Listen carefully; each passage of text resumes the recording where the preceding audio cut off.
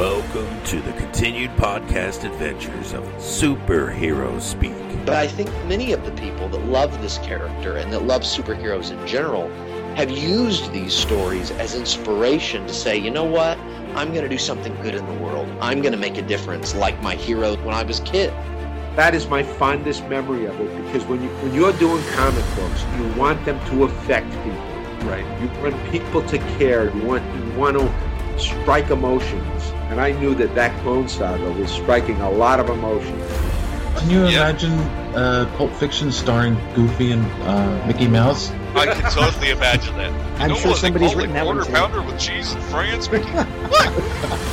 Boy, ale with cheese, Mickey. Yeah, I can totally. See? I would watch the hell out of that movie. Yes, I gladly sacrifice that my progeny to you, almighty Marvel beast.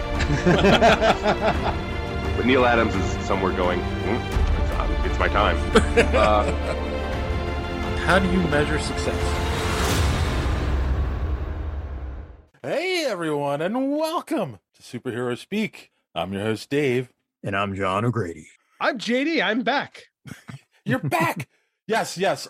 All the rumors were false. We can take him off the milk carton. That he was fired Finally from found JD. He's that back. he was fired from Disney. That's Who wasn't fired from Disney? Well, we'll get into that. Yep.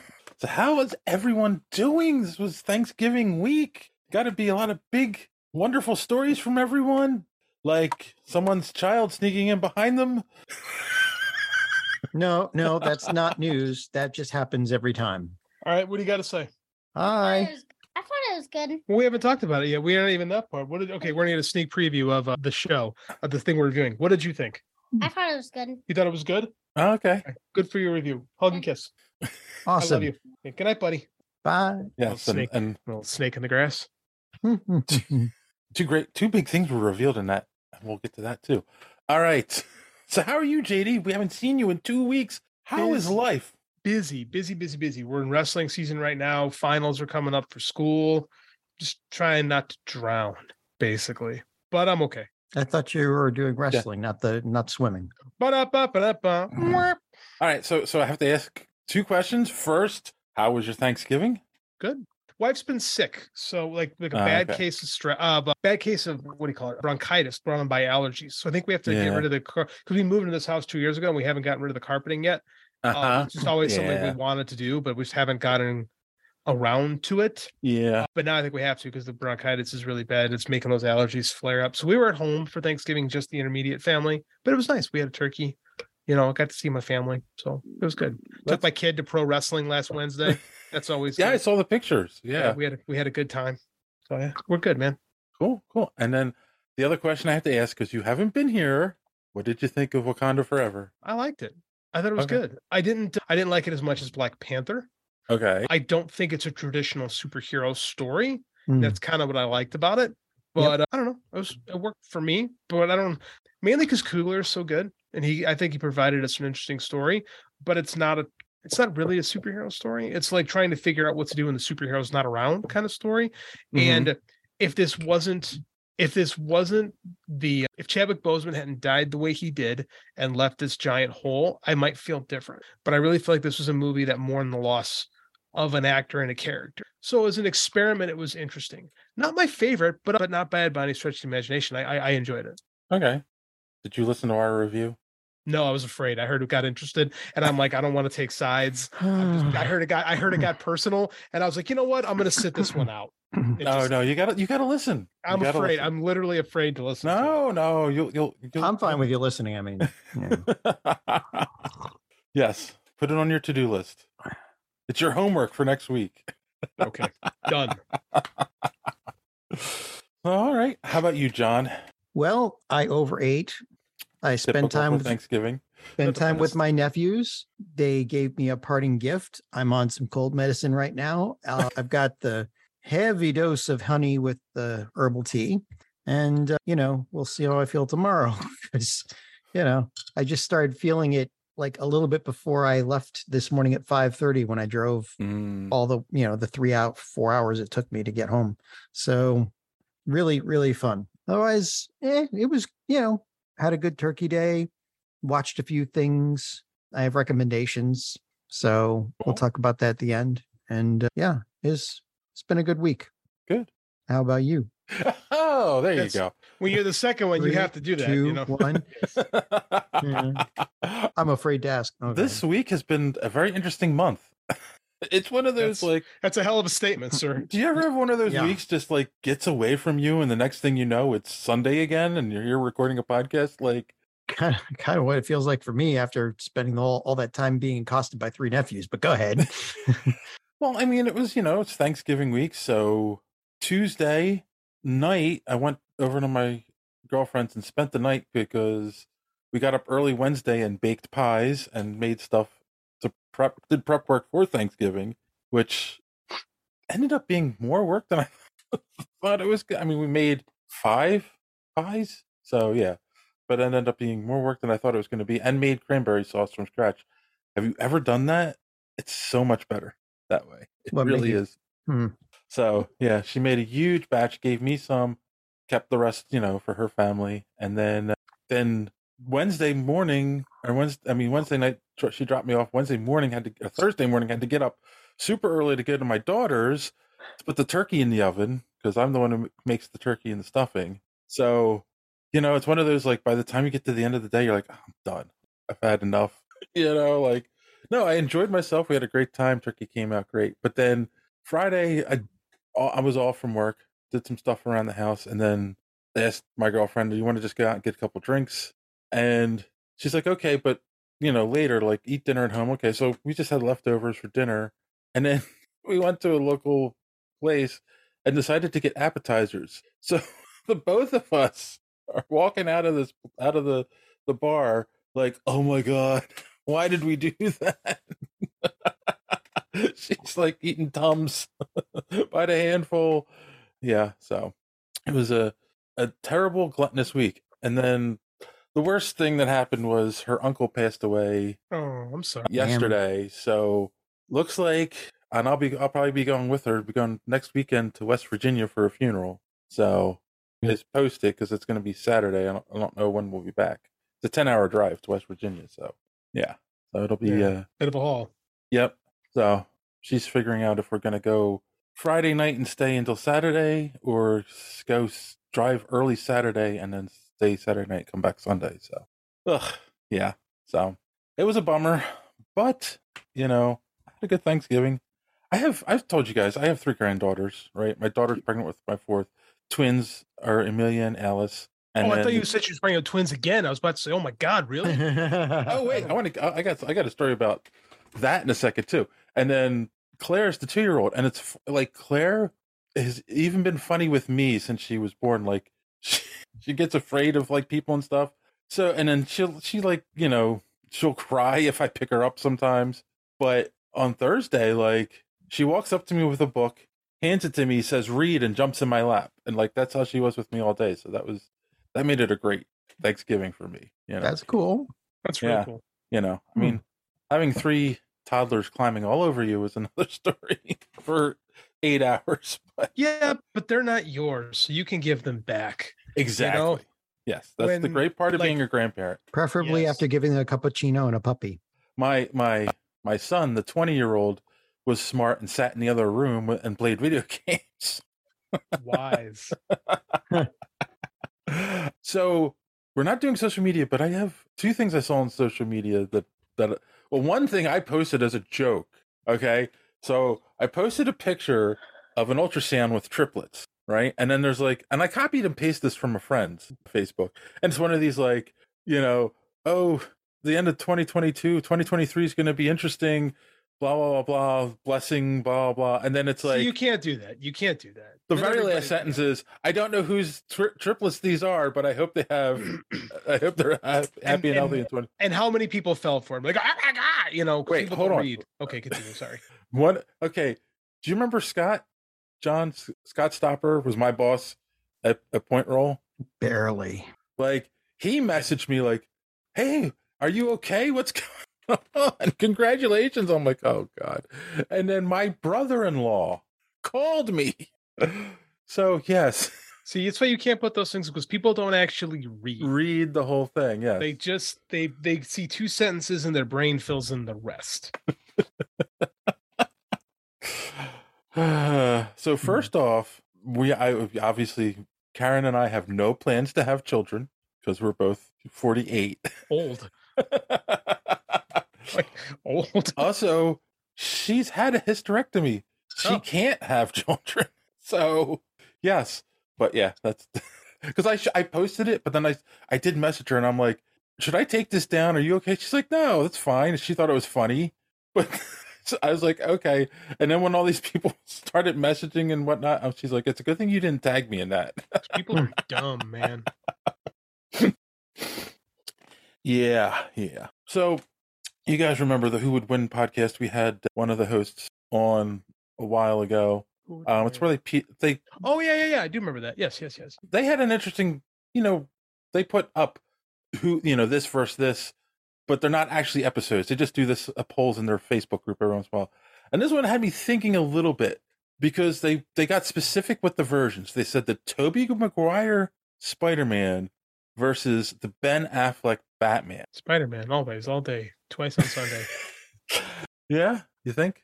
He's got psychic powers. Spider Sense, yeah. Spider Sense trumps all. Even Death Battle did that, and the biggest is the Spider. Biggest sense, problem was like Batman can't prep time ESP. Mm-hmm. Spider-Man knows he's prep timing. Yep, and then you add in like his training with Iron Fist and Way of the Spider, or was it Shang-Chi, yeah. Right? And his Way of the Spider and his super strength, and like it's just. I mean, it's interesting because a lot of people just right out say Batman because he's their favorite character, regardless of the version. But yeah, like one of the rules with who would win as well is no prep time. Like neutral location, they just meet out of nowhere, and which is what Death Battle does. And again, it was 9 times out of 10, or 1,000 times out of 1,000 times, it's Spider-Man because if you had prep time, the only prep that Bruce Wayne would do is to send a nuke to where Spider-Man was, because that it's just like no other way to take him out. And he can only be so strong where he has the proportionate strength of a spider, but he has super strength is really the simple way to put it. Yeah. Like, and the only times Batman's gone up against Superman, if you want to, say, well, he's done super strength before, is when he had kryptonite around. Right. Or in The Dark Knight Returns, I mean, he had ultimate prep time, but he was in a tank, and then he had a power suit on, and the power suit just got ripped to shreds. So, there's no way. Yeah. And it's funny too, because I was thinking too, like they always talk about heroes and their weaknesses, and Spidey's biggest weakness is his sense of responsibility. Whereas like the whole thing where it's like, if he had to stop Batman or save a group of people, most heroes was going to save the group of people, but he definitely would. But like Batman's not going to put a group of civilians in harm just to beat Spider-Man. So yeah. All right. There you go, guys. If you're listening to this episode, there's your answer. No need to debate it. So yeah, that's it. That is no social media madness, because this week is so nuts for me. I was not on social media much at all. But if you want to be a part of social media, if you want to follow us on social media, be part of social media madness for next week. Why would you want to, realistically? Why do that? Why do that to yourself? Here's our good friend D Square to tell you more. It's the holidays. Talk to your family. Enjoying the show? Want to be part of social media madness? Make sure you are following superheroespeak.com, where you can find all of the show's social media links at the top of the page. While you're there, you can check out old episodes of the podcast, as well as some other great content. Check the site often, because we are posting some great comic reviews, as well as comic book and movie news content every day. Make sure and follow us on Twitter at SuperheroSpeak. And while you're there, check out the rest of the Geek World All-Stars Podcast Network. You can follow them at @stars_geek. The Geek World All-Star Podcast Network include great programs such as the Pop Prison Power Podcast, Cult 45, So Wizard, Fans on Patrol, the Gorilla Brain Podcast, and of course, Superhero Speak. Search for #GWAllstars. You will not be disappointed.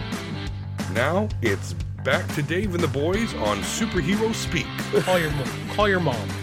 You know, some people don't want to Twitter's talk to their friends. You're talking to one of those guys, but all the same, like Twitter's a hellscape right now. You don't want to be part of that. So thanks for that, Don. And don't forget to check out the Omega Level Nerds podcast, available on YouTube and wherever podcasts are available. And now we're going to take a quick commercial break, and we'll be right back. Did we just have a blip in the Matrix? Yes, we did. After these messages, we'll be right back.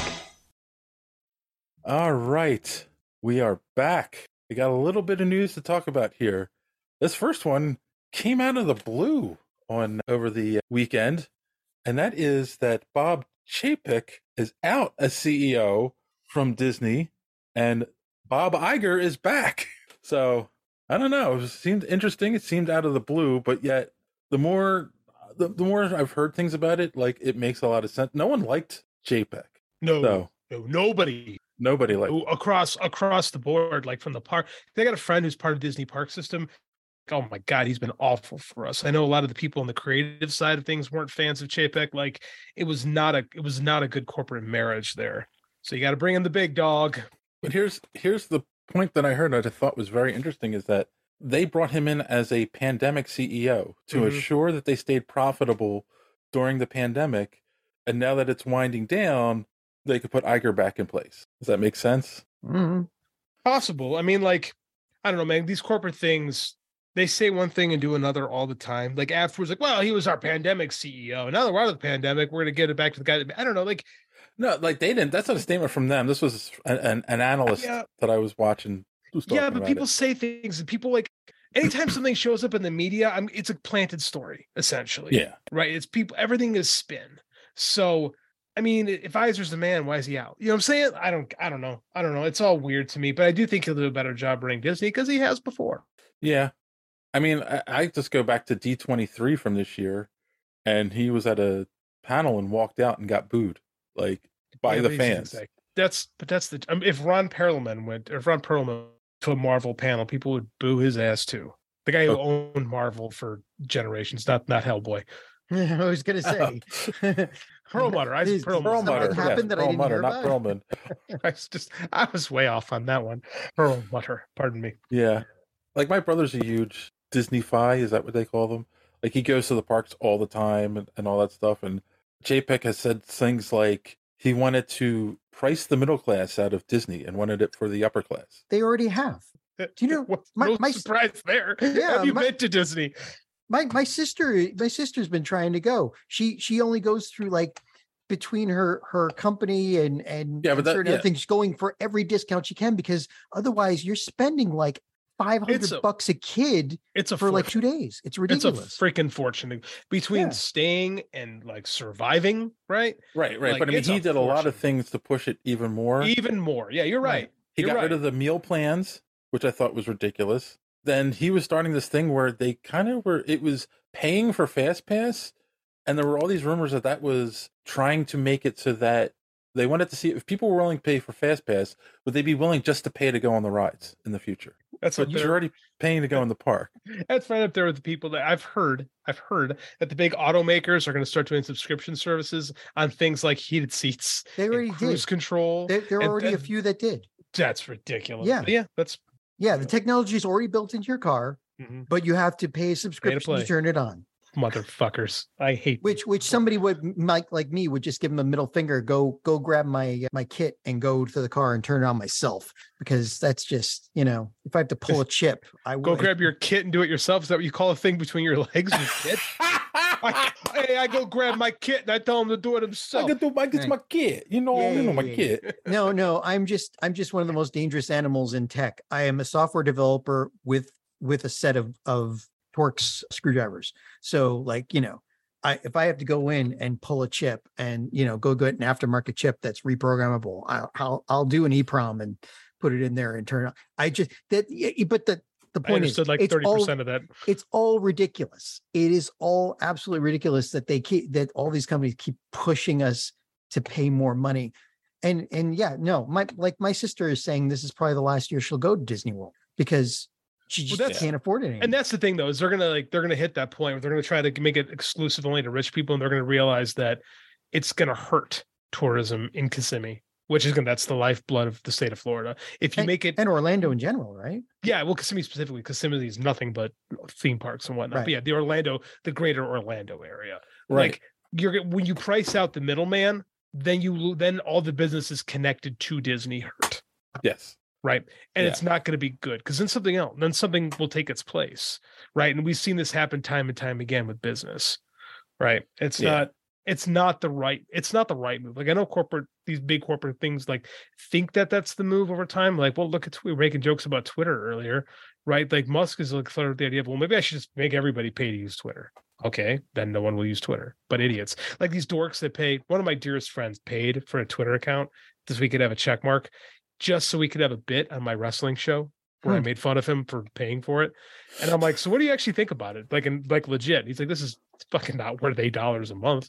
But there's like idiots that will pay $8 a month so they can have a blue check that doesn't mean anything. No, there are hackers or organizations out there that will pay that $8 a month so they can spread misinformation about targeted companies or whatever. But that's the thing, though, is Twitter is so useless at this point. Like none of they've lost all their major advertisers. Yes, like we're one step away from. I'll refrain from the joke I was about to make. No pillow jokes here. We're one step away from commemorative coins and stuff like that being sold on Twitter as the primary source because like all the real advertisers and reverse mortgages. That's the other one. Like we're one step away from that because it's just like when you go too far in this direction, the consumer rejects it and you ruin something that people really like. And we've seen it before. It's not like this hasn't happened countless times. It's the problem is, and with any business, is this idea that like if we didn't make more money than we made last year, then we failed. Yes. No. If you haven't made an obscene amount of more, it's about money, beating right? projections, because, right? It's whatever they project for you. You have to beat it, right? Because projections, if you don't beat the projection, you failed, and it's like, well, but you still made money. Yes, correct. you still made more, even if you made more than last. Most of these companies, actually, almost all of them, is like, yeah, we made 20 million more than we did last year. That's why companies lay people off because they don't beat the projection. Yeah, and then the price goes down on the stock. It's not even about profit. It's not about profitability anymore. It's about being wildly profitable. Yeah. Right? It doesn't make any sense. It's unchecked capitalism. That's the late stage capitalism. It is late stage capitalism. You're right. But this has been going on for a while now. It's been good. So I was listening to this podcast. You guys know I'm a wrestling guy, and they're talking about in the 80s, and they mentioned that this Georgia, Atlanta was this big wrestling territory, but it was on HBO when HBO was young. It was like the launch to TBS, right? TBS Superstation became popular because of this wrestling show. People it was the number one show on television. But when you crunch the numbers, it wasn't making a lot of money. Mm-hmm. Right. So what happened was somebody else took it over. They became wildly profitable and they were out of business 6 months later. And they came back and they said that the moral of that story was that the profitability wasn't there, but everybody was paid. They had money to line to pay off people that worked in arenas and pay off commissions. And they kept the money moving so that everybody had a little bit of taste. And the business itself wasn't super profitable, but everybody who worked there was paid. Yeah. Some guy came and ran it like a sawmill. And he cut a bunch of people, he slashed all these things, and he made it and he made everybody around him miserable while making a ton of money. And 6 months later, Vince McMahon bought it. Mm-hmm. So it's so what did you really do? You had 6 great months and then you were done. Yep. Right. And it was and this it made a light bulb go off in my head where we always talk about, and it's not we don't talk about this, but in society, we talk about how it's about maximizing profits. Well, how many companies have operated on that concept that just don't exist anymore, right? I remember doing a big video for Sears about 6-7 years ago. Sears doesn't exist. Yep. Doesn't exist anymore. Right, I remember looking around going, this is stupid. This is a giant waste of money.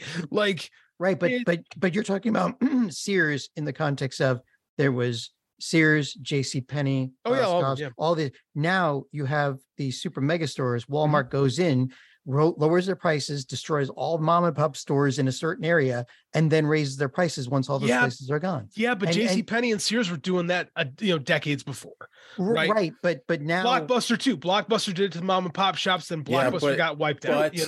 True, but they were Walmart and Target are super aggressive to local companies. and their companies are too big. They have too much sitting money just sitting in barrels. 100%. So they can afford to continue to this to the point where they're monopolies. But I just mentioned Blockbuster. Blockbuster is a great example we were just talking about, right? Because Blockbuster put out all the mom and pop businesses, right? Blockbuster, but they were beaten by technology. But not only that, but Blockbuster is also beaten by the fact that they became so obscenely expensive. Right. Is that they were charging these ridiculous late fees and restocking fees and rewinding fees back in the VHS day, to the point where it cost you more money to rent a video in 1998 than it currently costs to stream something on Amazon Prime 20 some years later. Yep. That's there you go. And now they got to, not only was it technology that put them out, but it was a refusal to adapt their business. And it was the same deal. Netflix did it better, faster, cheaper. Yeah. Well, Netflix started sending the DVDs through the mail, and then they built, and then they undercutting Blockbuster, and then they built up the the next stage. Right. Yeah. Whoever ran Netflix back then had a freaking crystal ball. Brilliant. Brilliant. Yeah. To build up the streaming before streaming was actually even possible, and have that ready. Blockbuster Entertainment in the mid-90s was one of the most powerful corporations in America. They merged with Viacom, much like AOL, and now they don't exist. Yep. So, just to bring it back, Disney just raised their prices on I have Hulu with ads, Disney without ads, and ESPN with ads, and they just raised my price to $15. I think it went up $2. Yeah. So that's streaming. But when you crunch that, you're like, that's three platforms that hit just about every desire you have for $15. It's still better than cable. There's no anime on there, so no. For a normal human being. Well, I don't even oh my God, that's I don't even want ESPN though. It's getting ridiculous with all this. I don't have ESPN. All the subscription services are getting ridiculous too. We talked about it. We talked about it for years on the show. When do we hit peak market? When do we hit peak market saturation with these streaming platforms? We're there. Yeah, we're there. Starting to contract. Just this weekend, a holiday movie came out with Will Ferrell and Ryan Reynolds called Spirited, which I think is another take on Scrooge. Yeah, and it's a musical and whatnot, and all these people are praising it. I saw commercials for it, and I thought it was coming to the theater, and it's it's on Apple TV. Oh, I watched. All right, and I'm not going to get Apple TV. This is ridiculous, but Weird Al's movie is on Roku. That's free. Anyone, but that's free. Right. Exactly. That's the big difference. You have to have a Roku, right? But here's my thing. You can watch it on your laptop. Oh, okay. For free. The Roku channel is free for anybody. Interesting. But here was my point: another is that streaming service I have to put. But here's my point with the streaming services is that more and more they're putting money out to make these big things to draw people in. But I mean, maybe I'm wrong, and hey, if people listening can tell me I'm right or wrong here, I do think more and more I hear from people no, this is ridiculous. I am not signing up for 20. Oh yeah. Services, so I'm just not going to go. I'm not going to sign up for Apple TV, so I just won't see it. That's where I'm at. So you're basically cutting your possible audience down majorly. Instead of putting money out to make this and then distributing it on DVD, Blu-ray, or other platforms. But look at it like this: if you having been on this side of the fence as a filmmaker, you need to pay to make your movie. Right. Like I talked before, everyone needs to get paid. So if you sell yourself to a distributor, right? Because that was back in the day, a decade and a half ago. You were marketing your film to a distributor. Once your film was distributed, it was up to the distributor to put it out, to put it into the marketplace. Right. And then you were limited by what the distributor would do anyway. So once you've made your product, it's kind of out of your hands, right? And you might not like it, but it's buyer beware. Or in this case, seller beware, right? If you're going to sell yourself to Apple TV or Prime or whatever, you have to understand that you're going to make money, but you're cutting off your potential audience. Yeah. And it is what it is. Because again, I get for most creators, well, okay, I get to doing something else. right? And it's just the nature of it. It's like comics, man. Like I want to read a comic. Like if I have to read the big events, right? Like no matter what Marvel was doing with the X-Men books, I was not buying New Mutants. I just wasn't going to do it. Yeah. I didn't like the book. So, you're going to try to make me buy this, but I'm not going to do it. Right. Yeah. And that's why those things, the nature of those things changes. Like capitalism and consumerism will push us to our breaking point of at what point will we stop spending? And usually they listen to the market and they'll stop. But that's the point I'm getting to is like all of these companies are like, well, we're just going to make our own platform because we want to control it and we want to make all the money. But all you're doing is saying, no, we want to create a smaller market and not make as much money. And that's the problem is you're right. Everyone thought about, I want all this money for myself. And like, it hasn't worked for anybody because Michelle and I watched House of Dragon, this great show. And we're looking at like the production, like it's unbelievable. She's like, how do they pay for this? And I said, I don't know. Like it all comes from retaining subscribers, right? Because at this point, you're not trying to grow your subscriber base. We've hit that. No one's growing. It's about retaining them. And is this stuff enough to retain your base? And I think the answer is no. But at the same time, if you don't produce these things, then you're going to lose everybody. And then what? Right? Because that's the thing. A lot of the stuff that's made by third parties does eventually end up on Blu-ray or some other platform to be able to watch it. But the stuff that's exclusively made by that platform just lives on that platform. For now. But also keep in mind that if you look at like mathematics and business, there is the concept of like, what was it? Just slipped my mind. Like if you have enough people, we just hit 8 billion people on the planet, right? Too many people. Sorry. We have, was it 336 million people in America? And that is enough people that you can have all these streaming services and have enough subscribers to each one to fund each one, right? And the thing is that a lot of people will have a number of them, and that number might change. But I think we're getting to a point now where we're getting like you said, we're at saturation point. But now it's just going to be like a fight over keeping your subscribers, but like it's just gonna ebb and flow now for a couple of years. It'll go up and down for all these subscriptions. Like one guy puts out a House of Dragon, whatever. So everybody goes to Netflix, then goes away again and goes to something else. And it's just gonna be like that for a while we're waiting for some of these others to either give up the ghost or whatever. Right. But the thing but here's the thing is that's what we talked about is these things could all function if the idea of these giant conglomerations wasn't to maximize profits at all times. Because you could keep this stuff going fine if your CEO didn't have to make $800 million a year. Right. And it's called economies of scale. That's what I was getting at. So like if you have enough people, then enough people to support that many in the like actual people in the United States and wherever they're selling these subscriptions, then it doesn't matter, that it's split people down the middle or into 10 different groups or whatever, because there's enough people to support it, So like we may get a little contraction, and then like there's enough people to just support 10, 12 different streaming systems for however long. Our population keeps growing. So there may be enough population to support more later.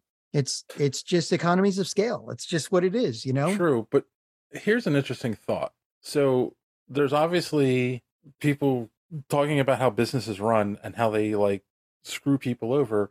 Cable companies created arbitrary borders, right? So they won't compete with each other. What they do is they cross over in little areas so that they're not considered monopoly, because they can sit there and say, well, we compete with this person in this market, and we compete with this company in this market.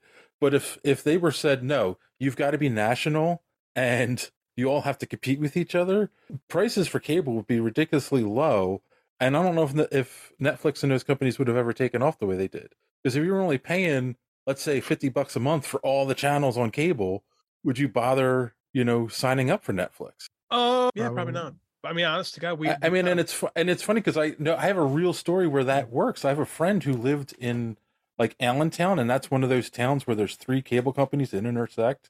And he told me this is going back years ago, he had like all the channels and was paying $30 a month.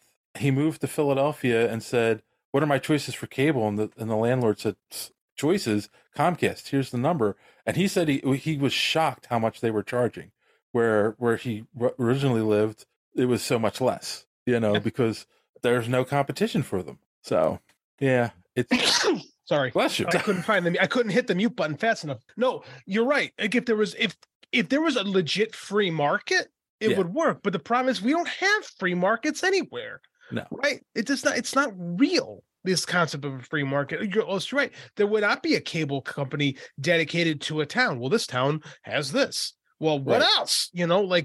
Or the competition is Dish, and it's like, oh, I don't need that. And for us, this is back 8 years now. We got rid of cable. Or my wife's like, this is insane what we're paying for cable, and we barely watch it. Yeah. And then again, it was like getting off a crack. You're like, I can't do it. And then fell in love with Roku, and I'm like, oh, I don't need anything. Right? This is all I need. Yeah. Speaking of all this, I just want to say, I just look up the Disney Plus. Like I said, I've got ESPN. I didn't want it. Right. They do not have a bundle with just Disney Plus and Hulu without ads. I don't think we bundle it, to be honest with you. Because I have Disney. They do. They have. I don't think I have a bundle. I think I paid for Disney Plus and Roku separately. Well, I grandfathered in because I had Hulu before and then Disney. Same. Right. So, but now they're changing them. You've only got to the end of this year. And they're changing. You probably have an email in. But the thing is, there is no bundle. There's no bundle where you can get Hulu and Disney without ads that doesn't include ESPN as well. Yeah, that's the funny thing. My son-in-law was in the same boat. I wonder if he saw the email yet, because he was. They don't have ESPN, but they have Hulu and Disney.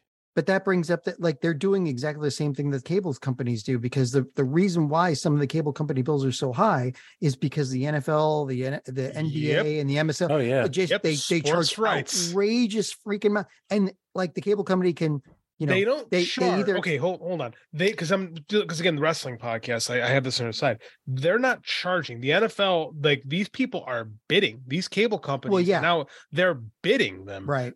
Hundreds of millions of dollars because for the rights to show this stuff, because live sports is the only consistent draw on television. But the only way to subsidize that, the only way to subsidize that bill is to charge all of their subscribers, whether they wanted it or not. Correct. And now Disney's doing the same thing with ESPN, because Disney owns ESPN, and they got to pay for that. They got to pay like $4 billion for UFC, so they got to pay for that stuff.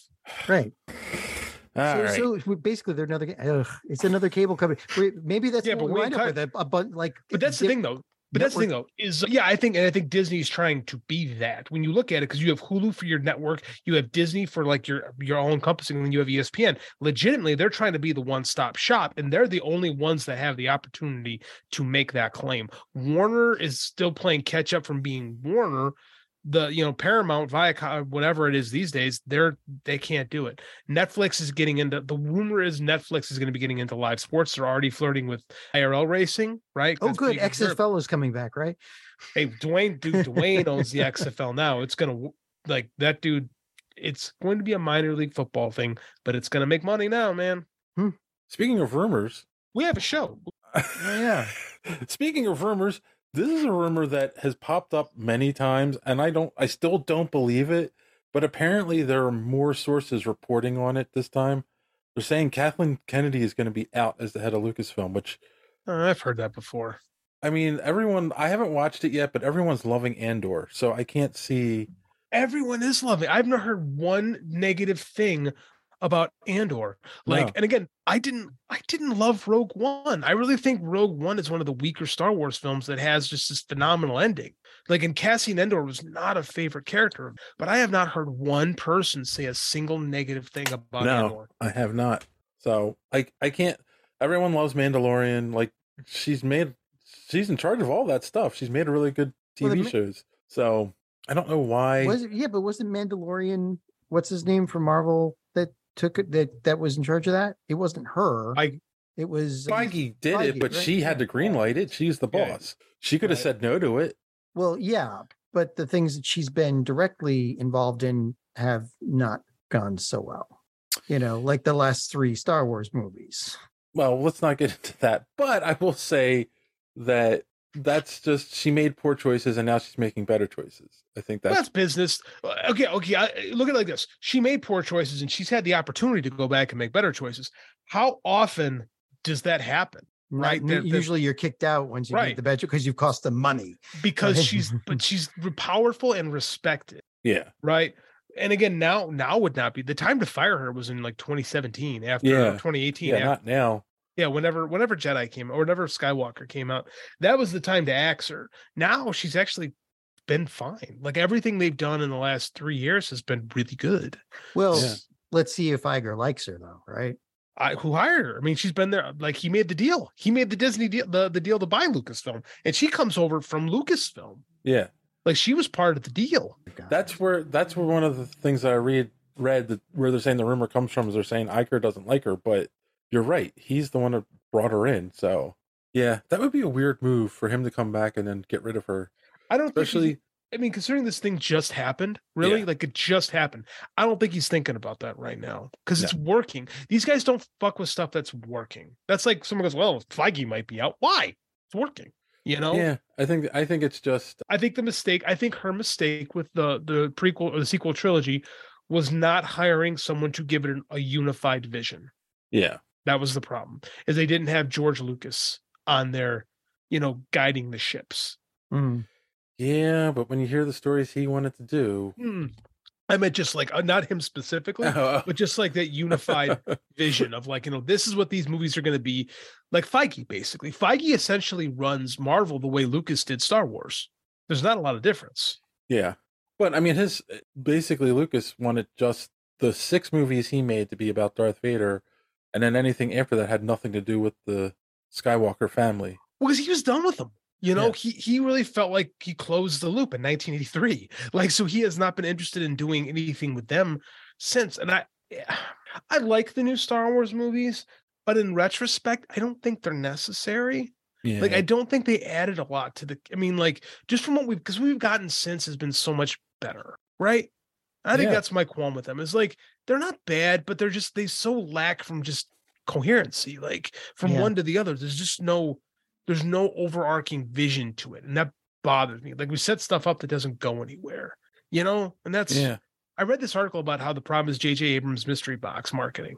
Ooh, what's in this? What's that? And they're making another movie like, well, I don't care what that is, which is a problem. Like if you set up all these mysteries, the stories need to drive around what those are, Isn't that the problem with Lost? Yeah, it was. That's why they're J.J. Abrams it's a flaw in his work. He's really good at getting you invested. And I also not as good at paying it off. I feel like that's why he walked away after doing one movie. He wanted to set up all this stuff and then walk away from it so he didn't have to finish it. Well, that's the thing too, is like he wasn't hired to finish. They already had Rian Johnson on board to do that movie before he even finished the second movie. That was a Kathleen Kennedy thing because she didn't have a Kevin Feige at the time to guide the ships. Yeah. Right. We didn't have if Dave Filoni was in charge at the time and be like, okay, this is what 7, 8, 9 are going to be. And then we could like get in the room and talk about it. That's the problem is nobody got in the room and talked about these things, which is fucking amazing to me. You had these billion-dollar movies that were just not planned out. No. It's astounding to me, especially because Lucas was so meticulous with everything. It's wild, man.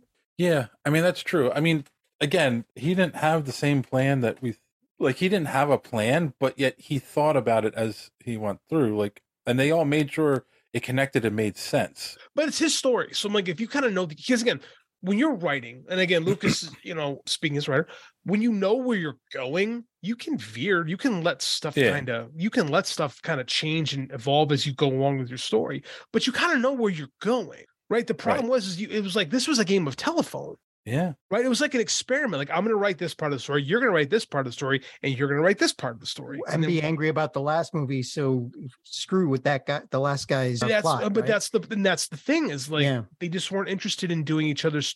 That's a terrible way to make a series of. If you're letting them do their own movies, right? Like they did with like Rogue One and Solo, like and those movies kind of like existed on their own. It is what it is. They just True. The plan was just, it's wild. Again, in retrospect, it was a terrible idea, But And if you're going to fire her, she should have been fired years ago. Right. And it's also not like the Marvel model where this guy's making Iron Man movies, this guy's making Thor movies, this guy's making Captain America, and then we're going to bring them together in the Avengers. This is parts 7, 8, 9 of a continuing story.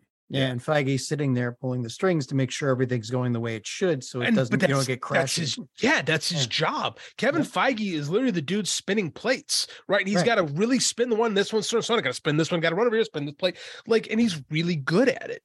Like he's essentially the editor in chief of Marvel Cinematic Universe. He does like the job that like Stan Lee and Joe Quesada and Tom DeFalco and all those guys had, and he's taken like a very comic approach to filmmaking, right? So people like we can segue into this with Quentin Tarantino bitching about it, but I mean like that's corporate comics. They've taken that exact same business structure for better or worse and applied it to film. Yeah, and I think you're right. That's a good segue where Quentin Tarantino will not shut up. Didn't mean to do it, but it worked out pretty good. He won't shut up, and he came out and said, "He's Quentin Tarantino, man.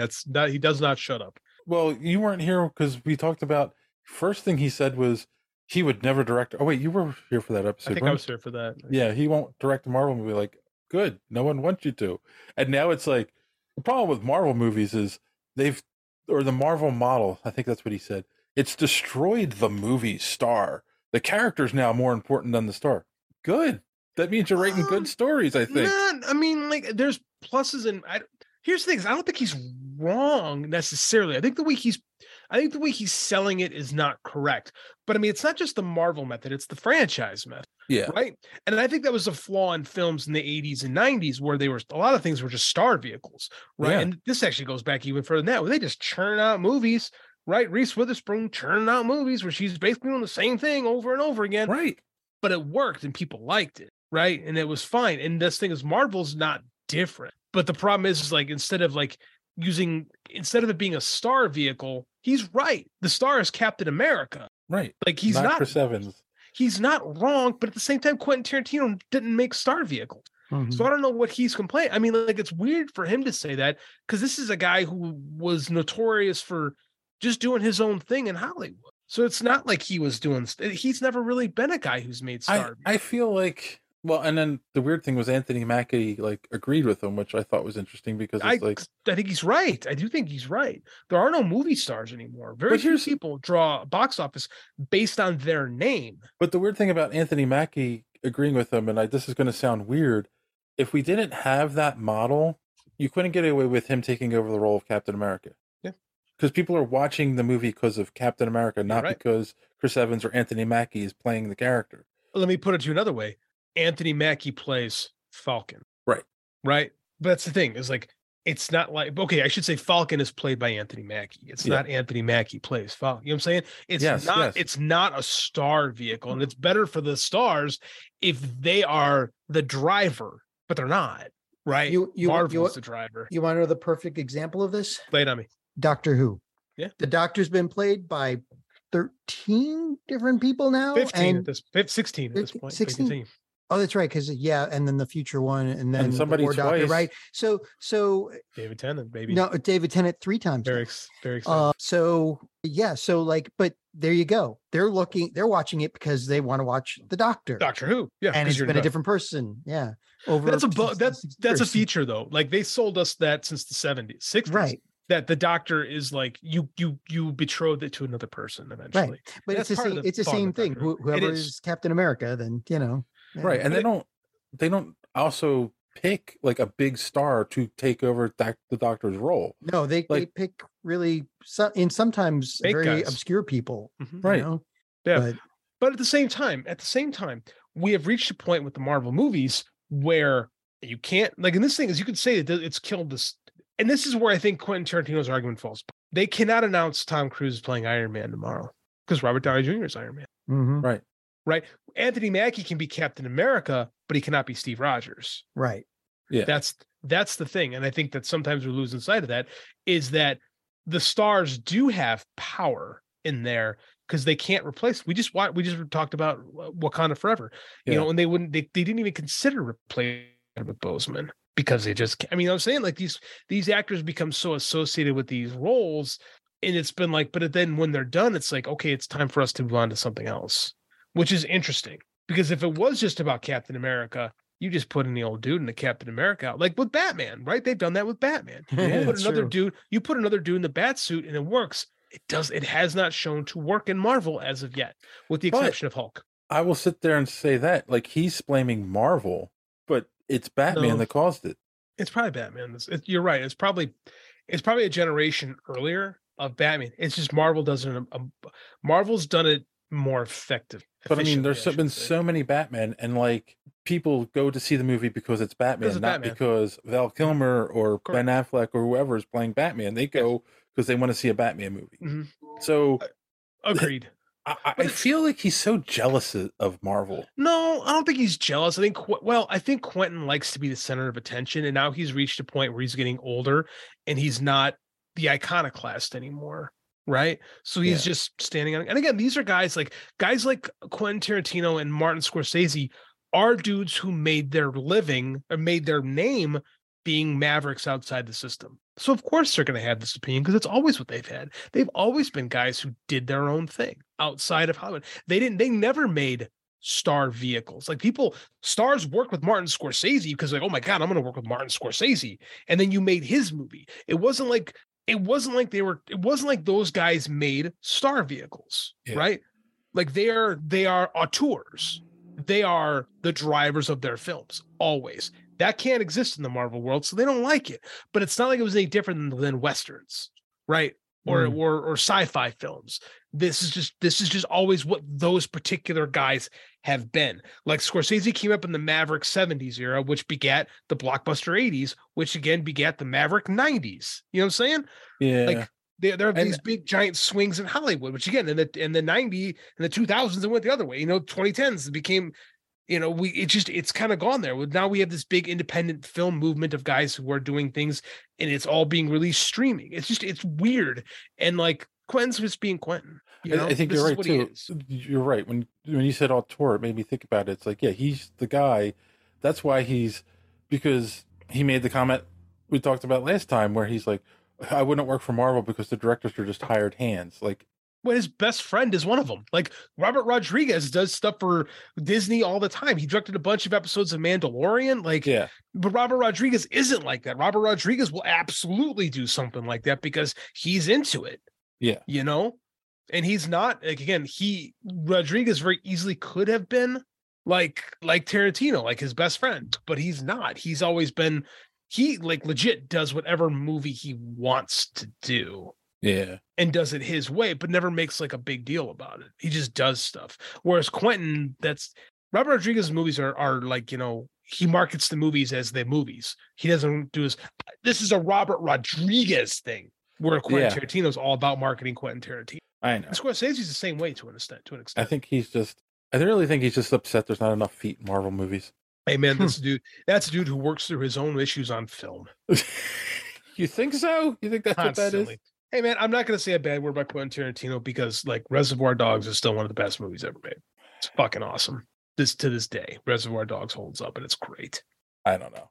Oh no! Speak ill of any other movie that he made, but Reservoir Dogs. Yeah, you're right. Awesome. But I think that's part of the problem is that like, and I'm not like I like some of his movies, but I kind of feel like he made such a really good movie for his first outing. He gets put up on this pedestal right away. Yes, but that happened a lot in the 90s because that's what they were marketing. They were marketing auteurs. Like, right. That was the big marketing driver of movies in that era was you had star vehicles and you had director vehicles. Right. And he got like, that was Miramax's whole thing. Miramax built their whole business on, we have these genius filmmakers.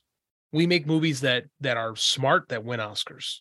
Yeah. But remember, like, it wasn't just Reservoir Dogs. I mean, God, he did Dusk to Dawn, Pulp Fiction. No, that was Robert Rodriguez. Yeah. Oh, written by, right? Yeah, well, he wrote it. Pulp Fiction, a great movie.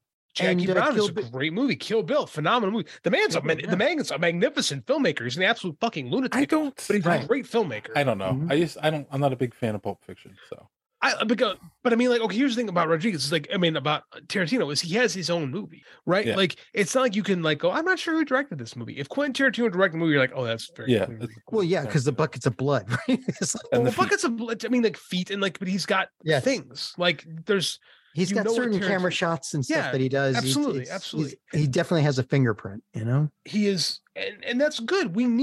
There needs to be more Tarantinos in this world. There does. We need to have guys who, because not everyone can exist in the studio system. There needs to be guys, you know, doing stuff. Like there's a ton of them in horror coming out right now that I really like, and it makes me excited because horror is like this new revolution of like really interesting, gritty horror movies. Like we got to be like, someone's got to do like the 90s again, where a new generation is making really cool, like gritty films that have their own personality. The way Scorsese did, the way Tarantino. I think what disappoints them is if we're not seeing enough of those guys. Like who is the next one of those? And someone's coming, right? Like look at Kevin Smith. Kevin Smith was in the exact same boat as Quentin Tarantino 30 years ago. Right. And he wound up just being a big pop culture geek. That's his contribution to society at the moment. Yeah, it's a shame.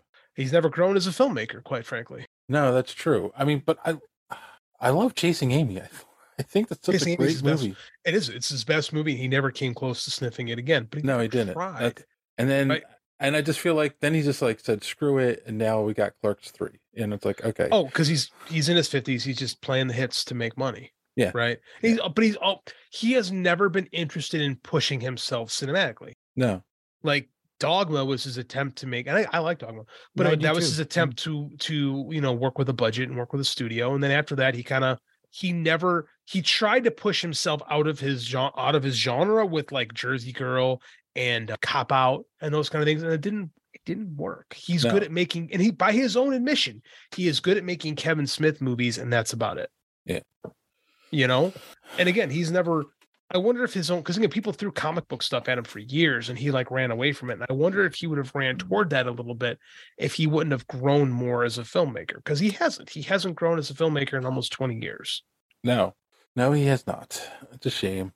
You know, he's an important voice in geek culture, so he's making contributions in other ways, which is fine. He actually writes some good comics whenever he gets around to doing it.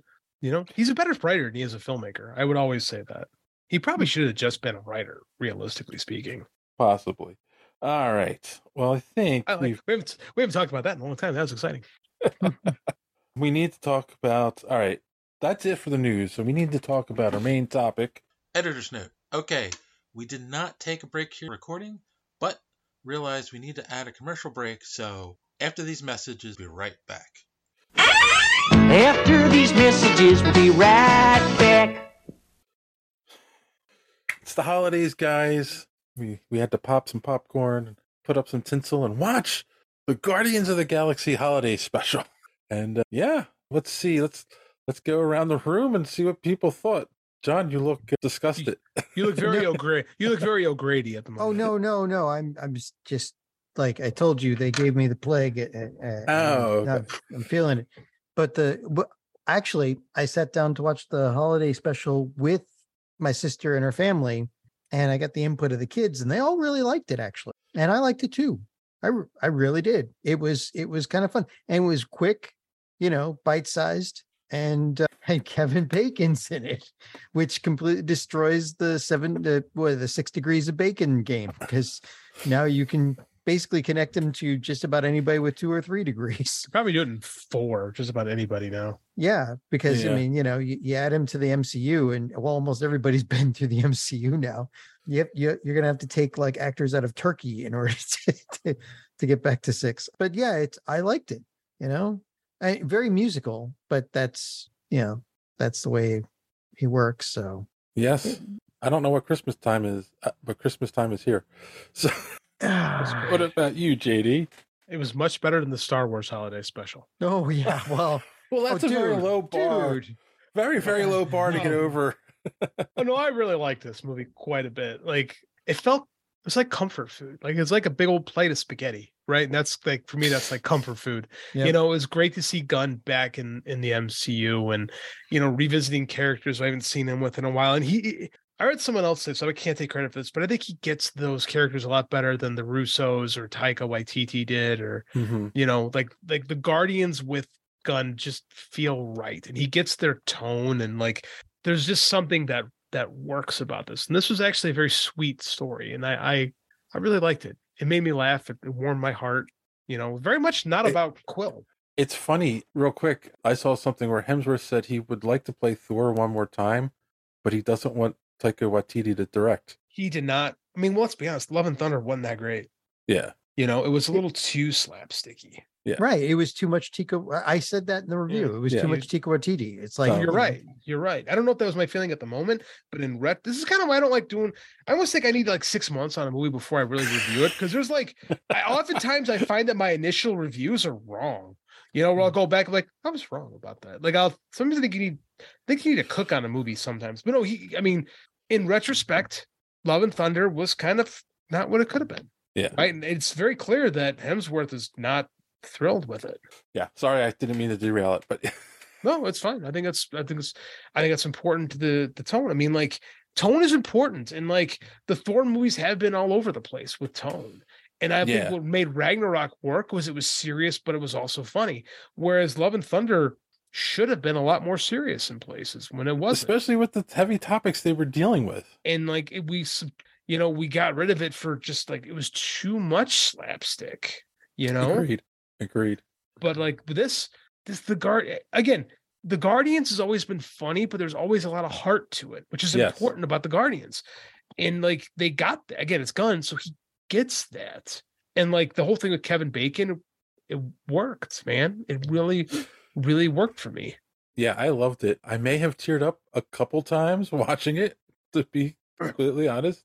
Me too. I thought it was interesting that I keep saying two big reveals that came. What big reveals were we talking about? I mean, I watched this movie like, I don't know what you're talking about. What big reveals are we discussing? Cosmo the dog can talk. Oh wait, no. The first reveal, Cosmo, we always knew Cosmo could talk. Yeah, I know. The first reveal, like, it makes sense, but they never straight out said it, is that Quill and Mantis are brother and sister. Like that's the whole juxta of the special. Yeah. We're in spoiler. We didn't. This is a fun little. If you're this far, you know what we do. So, yes. And the other one, this was a huge reveal. The GoBots are part of the MCU. Man, I saw Psykill and I was like, no way. That is hysterical that they are like kind of canon now. Like they're actual GoBots out there. The GoBots attacked his family.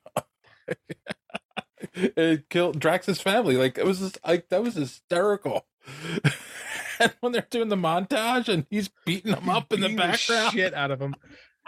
I love them making money by taking pictures by playing cosplayers. Oh my god! I was like, what a great idea! Yeah, it was fun. They thought he was Kratos from the game God of War.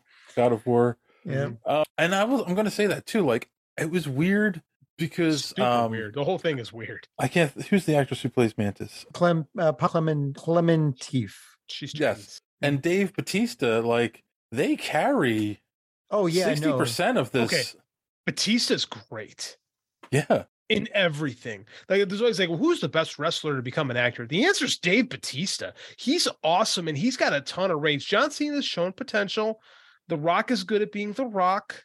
Yes, Dave Bautista is an actor. He is. I was like, it was just so good. Like, I mean, and I guess he's playing Drax and he's playing that character, but like, it's a character. Yeah.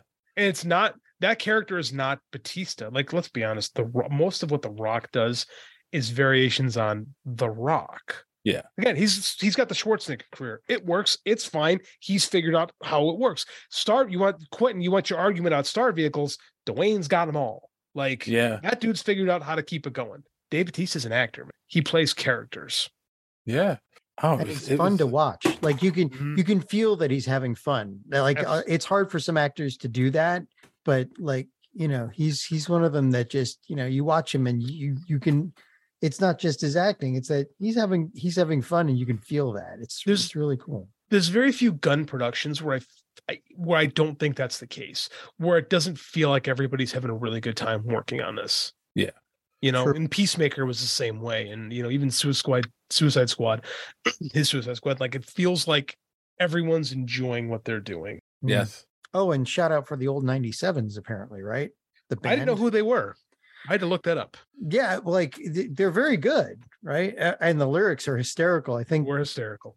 I think Gunn had a hand in actually writing some of the song and the lyrics too. Apparently, it was one of his favorite bands from the 90s. Yes. Yeah. Well, that makes sense. I was like, oh, who the hell are the old 97s? Like, I never.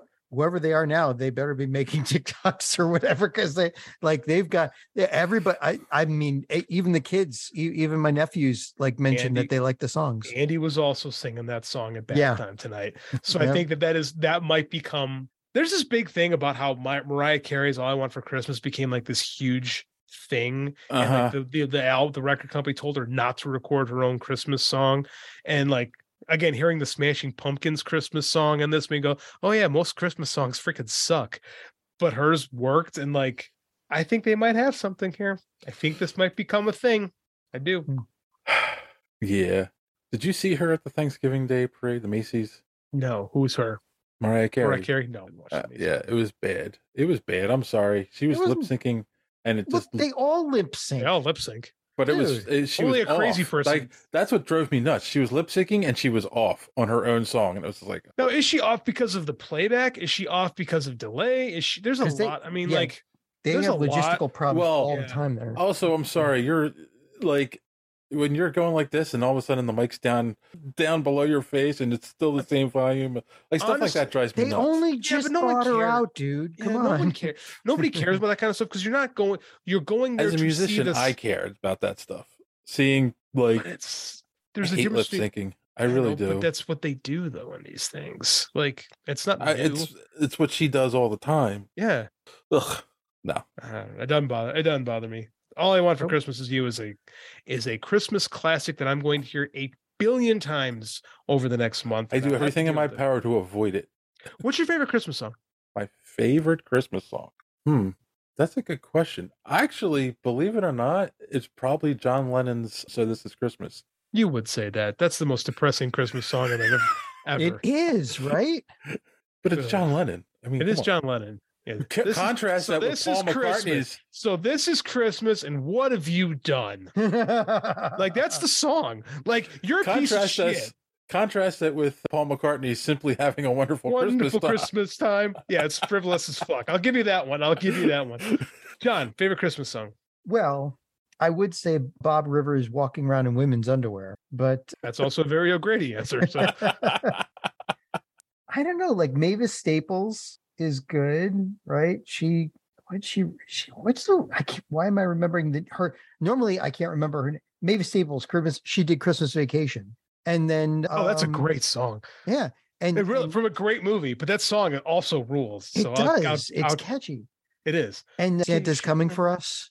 I'm not familiar with that one. And then there's She Daisy. She Daisy is what they did a Christmas medley. So that is amazing. The fact that you have more obscure picks than the average person, again, very John O'Grady, and I appreciate that. For me, Darling Love, man. Oh yeah. Baby, please come home. That is my favorite Christmas song. Not just because it is the opening to Gremlins, but I am also a giant fan of Phil Spector's Wall and is an absolute lunatic, but I really like his production style. Right. Christmas Baby Come On. Yeah, I've got that one on my list too. Oh, it's my favorite Christmas song. Yeah. I love it so much. And you could do like Wham! Last Christmas is also pretty good. And there's a whole bunch from there. Oh, and Christmas Wrapping. By the Waitresses, right? Yeah, the Waitresses. Christmas Wrapping. I like that one too. I am unfamiliar with that one. There's a really dark story behind that one. If you ever get the chance, like I think Todd in the Shadows on YouTube did Christmas Wrapping. Like he'll pick a song and then he'll tell you all the story behind it. And I love those things, man. It's bad. Love those kind of things. Really? Yeah. I guess like a lot of bad things happened, but. God, I picked a Phil Spector song. How can you try to be like? I know, right? Trying to outdo me here? Like this guy's a maniac, and you're trying. You know this song. What? JD. Yeah, it's Christmas Wrapping. I've never heard this song before in my life. Wait, give it a second.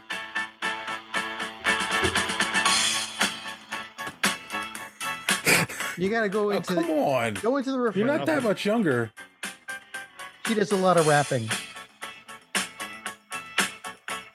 Come on, get to the lyrics already.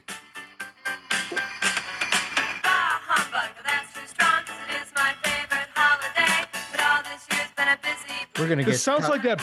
This sounds like that Blondie. It sounds like Blondie, but it's not. Yeah. Fab Five Freddy is. It's played like it's played all the time during Christmas. I've it's never one heard of the this top. song. I've It's never one of heard the top that song. 50 that they play. Never heard it in my Oh, life. also I think it's a South Park, regional thing too. South Park, Merry fucking Christmas. That's a good one too. Yes. Yeah. No, I honestly never heard that song before in my life. Oh my God. You're not that much younger than us. How could you have never heard that before? I don't know. And the name of the She Daisy one was Deck the Halls. So anyway, yeah, there you go. That's an obscure song. Deck the Halls. No, but by She Daisy, and it's a medley that they do. It's really amazing. Well, I'll check that It's one out. more. It's It's a Christian rock thing. I don't know why I like it, but I do. I just like the arrangement that they've got. One of my other favorite Christmas songs is Christmas at Ground Zero. What's that? Oh yeah, Weird Al. Yeah. Oh, okay. I haven't heard that. Christmas at Ground Zero. The missiles are on their way. Heard that song. I have not heard that song. Holiday. I don't think I've heard that song in at least 20 years. That's hilarious. I forgot about that. Man, my nose is itching. Yeah, I just like that. I mean, I enjoy because everyone, again, I work in high school and everybody loves Mariah freaking Carey or Taylor Swift. Apparently has some Christmas songs that I have to listen I'm to sorry, all the she's time. not quite up there with the Christmas. I mean, nobody is really. It's hard. Like I said, I love the Smashing Pumpkins, and I forgot that they had a Christmas song until I heard it today on the Guardians thing, and I forgot. God, this song sucks. And I love the Smashing Pumpkins. But there are some that have become staples over the years. You know. Oh, what is it? The one hard, that though. What's the one that nobody likes anymore? The one that the duet that was sung in Elf. Oh, Baby It's Cold Outside. Yeah, Baby It's Cold Outside. Like people don't like that one anymore. So. It's misunderstood. The lyrics are misunderstood. Yeah. Right. And again, that's one of those things where people need to understand that art is created and people have, it's really tricky when people try to apply, because again, it's not a song about a guy trying to talk a girl into, come over, doing something against her will. I don't want, now we're getting in trouble. The song is like from the 30s, like, oh, I don't really want to do this, but I really kind of do. I do want to do this, but I have to pretend It's about the dance between man and woman. It is. And it's hard to apply like 21st century thinking to a song written in the 40s. Yeah. When social mores were different. It is not it is not a song advocating date rape. No, not at all. Which is a shame because Zooey Deschanel does a great version of that in Elf.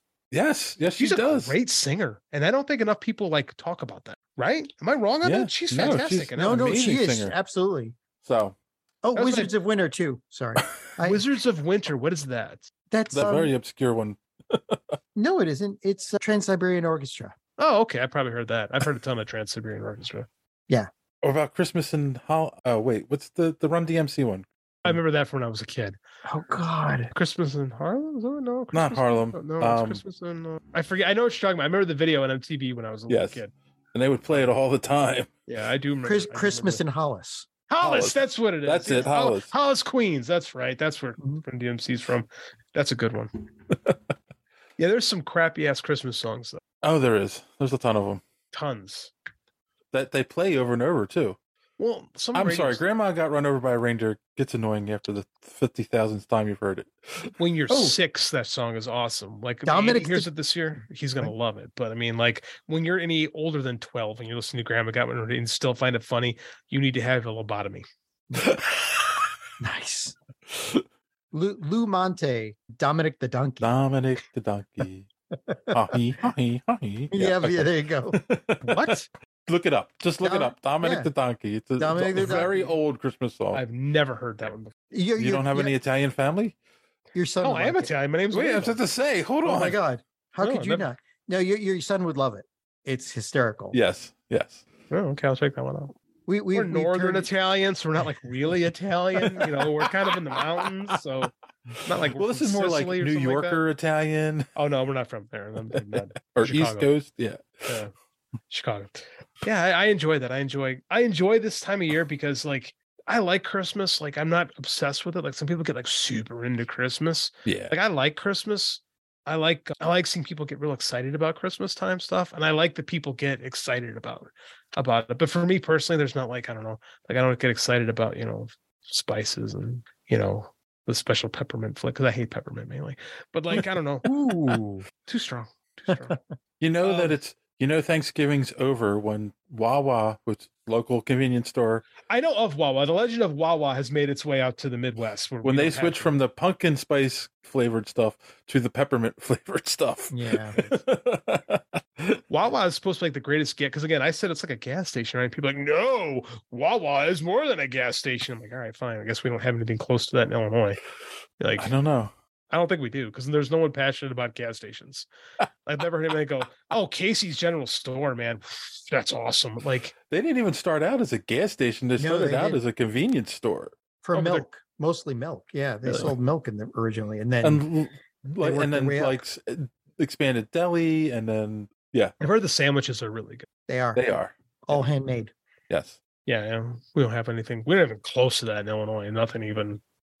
You know, the thought of eating from a gas station actually makes me want to throw up. Now you're talking Turkey Hill. People that get like hot dogs from gas stations, I'm like, you're playing with fire there, my man. Oh yeah, like, no. Yeah, I see that all the time. What, and I'm like, what do you think they ate on Nowhere during the Christmas party in Guardians of the Galaxy Christmas special? Oh, wait. We're going way back to that. You saw that thing that Cosmo brought over, right? I think they're eating a lot of those. Okay, so wait. We got to talk about the other reveal, right? Oh yeah, what is the other reveal? Sorry. There's actually, I think there's two reveals. One is that they bought Nowhere. They bought Nowhere from the Collector. So the Collector is still alive. Yeah. And the Guardians of the Galaxy now own Nowhere, and they're like rebuilding it. Yes. I didn't even think about that aspect of it, but you're right. That is like, you're right. That's what's going on in the beginning of the special. And then the other is that somewhere along the lines, Gamora, right? Gamora's gone. No, not Gamora. What her sister? God damn it, Nebula stole Bucky's arm. Yeah, that was funny. I had to rewind that twice. I'm like, did he say he stole Bucky's arm? Yeah, that was funny. So wait, hold on. That's a good question. Is Gamora gone? We have the variant. Well, no, you have the 2014 one is around now. The original Gamora is gone. But here's my question: the variant is why, unless this is going to be the part of Guardians 3, I think why did the TVA not come and pick her up? Because they're now destroyed, because now Loki Kang ruined that. them. Or Kang destroyed that stuff. Yeah. Well, they destroyed a version of the TVA. Well, perhaps they did. We don't know. Okay. So and she's not in this show. She has no interest in hanging out with the Guardians. She doesn't have that shared experience with them. Right. Yep. You know, I like the last reveal of Yondu and Quill. Like, that he got him. They did get Christmas presents. What did we think of that? Them doing the flashbacks as like a cartoon style. I liked it. I hated the animation style. Yes, it's the same as the. I hate it. What if animation style. They made it that way on purpose, like 6 frames a second or something, and slight. I mean, it looked almost like the old rotoscope stuff. It's supposed to feel like that. It's definitely supposed to feel like old animation. Like the animation they had in the Star Wars Christmas special. It did. It looked a lot like it did. It looked a lot like the animation from the Boba Fett appearance. It did. Yep. You're right. I like the story. It made sense. You know, and I like that Yondu, because again, I love Yondu being a dick, but like feeling bad about being a dick, and like trying to cover up that he's not as big a dick. Like, I mean, the whole Yondu Quill relationship is always entertaining to me. I thought it was cool. Yeah, no, it is. I mean, and that's the whole thing. Like he's like, no, Christmas, it makes you weak, and then he picks up the present from Quill, and that's how Quill gets his guns. Mm-hmm. It's cool. Yeah. Cool little origin story for it. Yes, I liked it. I like Cosmo's sticking around. Cosmo's a fun character. I'm glad they're finally gonna do something with him. No Howard the Duck though. That's okay. Well, what do you do with Howard the Duck? Like, Howard the Duck is a cursed cursed property, is right? It? You think? Yeah, people think of Howard the Duck and they go, anyone who's not like between your age and like 10 years younger than me doesn't know what Howard the Duck is. And if you know what Howard the Duck is, your immediate thought is, oh, that movie sucked. The movie, like, it's like it's a cursed Lucas film. It made a great gag in the first Guardians movie, and I think we're good. Well, he was in Endgame as well. He's coming out of one of the portals. Yeah, that's it. Again, a gag. A gag. He's like ambush bug basically. Pretty much. Yeah. Yeah. It was fun.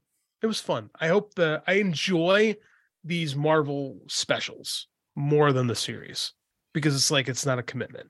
Exactly. More of this. More like, even if you want to do an hour and 15-minute special, I'll do an hour and 20-minute special. Yeah, absolutely. But I mean, like these 6-8 episode thing, it's a commitment, man. And like, I didn't feel like I was committed to this. I feel like, oh, this is short, it's effervescent. Like it was like, oh, this is a breath of fresh air. Yeah, I'm good. I'm done. And it was really good. I mean, like I could take, or like Werewolf by Night, right? Like it was, I like the idea more than the execution. I didn't love, like, as we went on the show, I didn't care for the execution. Love the idea. Idea. More of this. Like a few more hour and a half long, or even half an hour long, or even the one shots with fruit are nice, Yeah. Like, they're like 3 minutes a piece. I feel like we need a little bit more of these and a little less of the shows, right? Yeah. Yeah. One shots. They're like one shots. Give me some good one shots. Speaking of the production value and like making the animation look old style, was it me or was Groot somebody in a costume and not a CGI? In some parts, it looked like it. I didn't think about that till you just said it. He looks different. And I couldn't put my finger on why they changed him so much to where he's like buff. But maybe because he's a guy in a costume. I didn't think about that. But I mean, there's so much computer animation. And I feel like they did that on purpose. I feel like they did that on purpose. I don't think it was like they didn't have the budget to do it. I felt they wanted to make it feel like a low budget TV special. It's possible. I didn't think about that till you just said it. It's possible. Wait, because Rocket's there. And right, exactly. Yeah. Rocket's there, but Groot's a guy in a suit. Like it was like, okay. That's an interesting. This was an odd choice because we saw Teenage Groot in Endgame. We did. He didn't look like that. He did not look like that. Yeah, I was trying to figure out why they changed. I figured it's just he's growing up, right? He's growing. I don't know. That's part of me wants to tweet at James Gunn because James Gunn answers his tweets. Part of me wants to say, hey, why was Groot different? I don't know. It's a good question. Well, at the same time, Gunn did not do Endgame. Right. Perhaps that's not what he wanted. Perhaps that is not what he wanted it to be like. I kind of feel like they were trying to go for this, like, we want to make it feel low budget without being low budget. It's possible. Yeah, but it had to be. He does have Corman roots. It had to be, and not CGI. It had to be CGI. It had to be like. I think his face was CGI when he's talking and stuff, but I think walking around, it was a guy in a suit. Maybe. It's got that foam look to it. Like, if it's not, they did a great job of making CGI look like a guy in a suit. Because he did kind of have like a Stay Puft Marshmallow Man vibe. Yeah. Yeah, he actually looked like a linebacker. But then, like, he did. He was buff. He's buff this time around. Even the original Groot wasn't that like sturdy looking. Right. Well, and that's the thing. The original Groot would grow from the Groot that we saw in Endgame, right?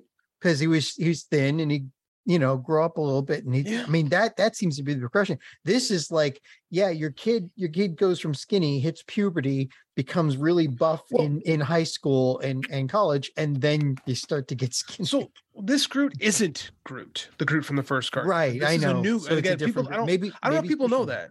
I don't know if people realize that. I don't think people realize that. No, that baby Groot was a baby of Groot, not just the last part of Groot that has to regrow. Right. Groot actually died in the first Guardians. Like, this is the second Groot. This is Groot 2. Right. So I don't know. It's very interesting. I'm very curious to see what he's going to look like in the next movie. I don't know. Do they just age him up to look like the original Groot again? I hope not. I hope he looks different. Right. And maybe that's what they're preparing for. Maybe they're just preparing us for having a Groot that looks different than the original Groot, just to hammer home the point. Because again, Gunn is trying to make that thing. I think it frustrates when the people don't realize that Baby Groot or what was Baby Groot was not the original. Right. So I don't know. Maybe adult Groot, and then the new adult Groot won't look like. I don't know. I have no idea. It's interesting. It's an interesting question. It's interesting that you guys didn't realize it or pick up on it as much as I did, because I didn't have a problem with it. I rewatched it a few times, and I had to think it was CGI though. Oh, I don't care whether it was. I don't care if it was CGI or if it was a guy in a suit. Like, it felt like they made it look like a guy in a suit. Like they were doing that on purpose. It's a conscientious decision, and I would love to know what specifically it was. Yeah, because Gunn's really good at doing little things like that to give something a feel, like that, just to have fun with it. I mean, look at the opening of Peacemaker, and like that's meticulously done to look bad. Do you know what I'm saying? Like, because he can't, Not bad, John Cena just, can't dance. Just like surreal. Yeah. Right? It's got a Right. very surrealistic tone to it that's hilarious. Right, Like, exactly. So like I feel like that was a choice that was done on purpose, but yeah, what the reason is, it was definitely done on purpose, but I wonder why. It's very interesting. Well, put something on Twitter about that. I will. Yeah, so, and let's see what else, and then okay, we can't not talk about the wonderful performance by Kevin Bacon. He's great. He had such a blast making this. Yeah. I would love to have been in the when I'm sure Gunn called him, was like, "Hey, got an idea," and I'm sure he was like, "Oh my god, I'm so in." And it's funny because like you see Kevin Bacon and you laugh and you think it's funny, and then you realize, oh my god, the tie-in is Quill saved the universe by dancing. Yep. Like his hero Kevin Bacon. Like his hero Kevin Bacon. I love that. Like, and you stopped the masked killer at the camp. He's like, I didn't know that didn't happen. Like, that made me laugh. They completely butchered Friday the 13th. Like, that was entertaining. Wait, and what was the other movie they referenced that he was in? Footloose. Footloose, and there was Shockingly not Tremor. Well, Groot wouldn't have been around, or Quill wouldn't have been around for Tremors. So yeah. Yeah, that's true. Oh, funny. Yeah, that's the interesting thing about his character is like he has all these references, but like they would have stopped at a certain point. Like he was a kid when he got abducted. Because again, his mom was young, so she was filling him full of pop culture references from her youth. So again, his stuff is all from like the 70s and mid to the mid 80s. Right. But it's funny because it's like when you think about it, it's like, but they now have been back to Earth. They traversed the universe. Like he should know more about. Well, I think he does because again, it's their understanding. Yeah. And it's like they clearly didn't understand it, but like Peter didn't. Peter Quill's not like, oh yeah, that's the actor. He knew there was the actor Kevin Bacon, and understood it. Again, fish out of water stories are always fun. But the fact that he was horrified that they had trafficked Kevin Bacon because his experience, right? Because he was being trafficked, right? He was like, no. Okay, put him back. You don't want to dig too far into that because then you could go further than say Peter Quill suffers from Stockholm syndrome, where he becomes so identified with this kidnapper, he identifies him as his father, right? So there's a lot going on there that you really don't want to. You don't want to pull on that thread too much because then you might unravel the character of Peter Quill, and he won't be as much of a hero anymore. Yeah, people already have issues with Pratt as it is, and we don't need to go any further with that. Peter Quill's a fun character. Oh, guys, by the way, when Gunn was asked on Twitter about Groot's new look, how Groot's new look came to be, especially with his head being too small for his body, and he responded, "Well, yes, Groot, or Swole Groot, as we call him, is getting bigger outward as well as upward. As you can see by now, he has a different, stockier physiology and a more outgoing personality than his father did." He went on to talk about how Swole Groot, this is great, Swole Groot, came to be, tweeting, "Swole Groot is 100% computer generated thanks to the fine folks at Frame Store and Weta Digital." Oh, wait. Yeah. So we will continue to get Swole Groot in Guardians of the Galaxy 3. No, they don't know. They don't know about that. But that's it about. So it's Swole Groot. He's just swole. Yeah, but again, it does look like a guy in a suit. I feel like that was a choice. It's somewhere along the lines of like, yeah, let's make it look like that. Because I have a feeling he's not going to look the same by the time we get to the movie. Probably not. Yeah, I mean, Gunn so far has I don't think. Maybe he's got a plan, and if he does, cool. Gunn has a plan. It's his swan song from the Marvel Universe. Yes, and then he's in charge of DC. Superman. Good luck for him. Good luck to him for that. He's gonna make Superman. Yes, he's going to give us a good Superman movie. He's bringing. Yeah, what was it between him and The Rock?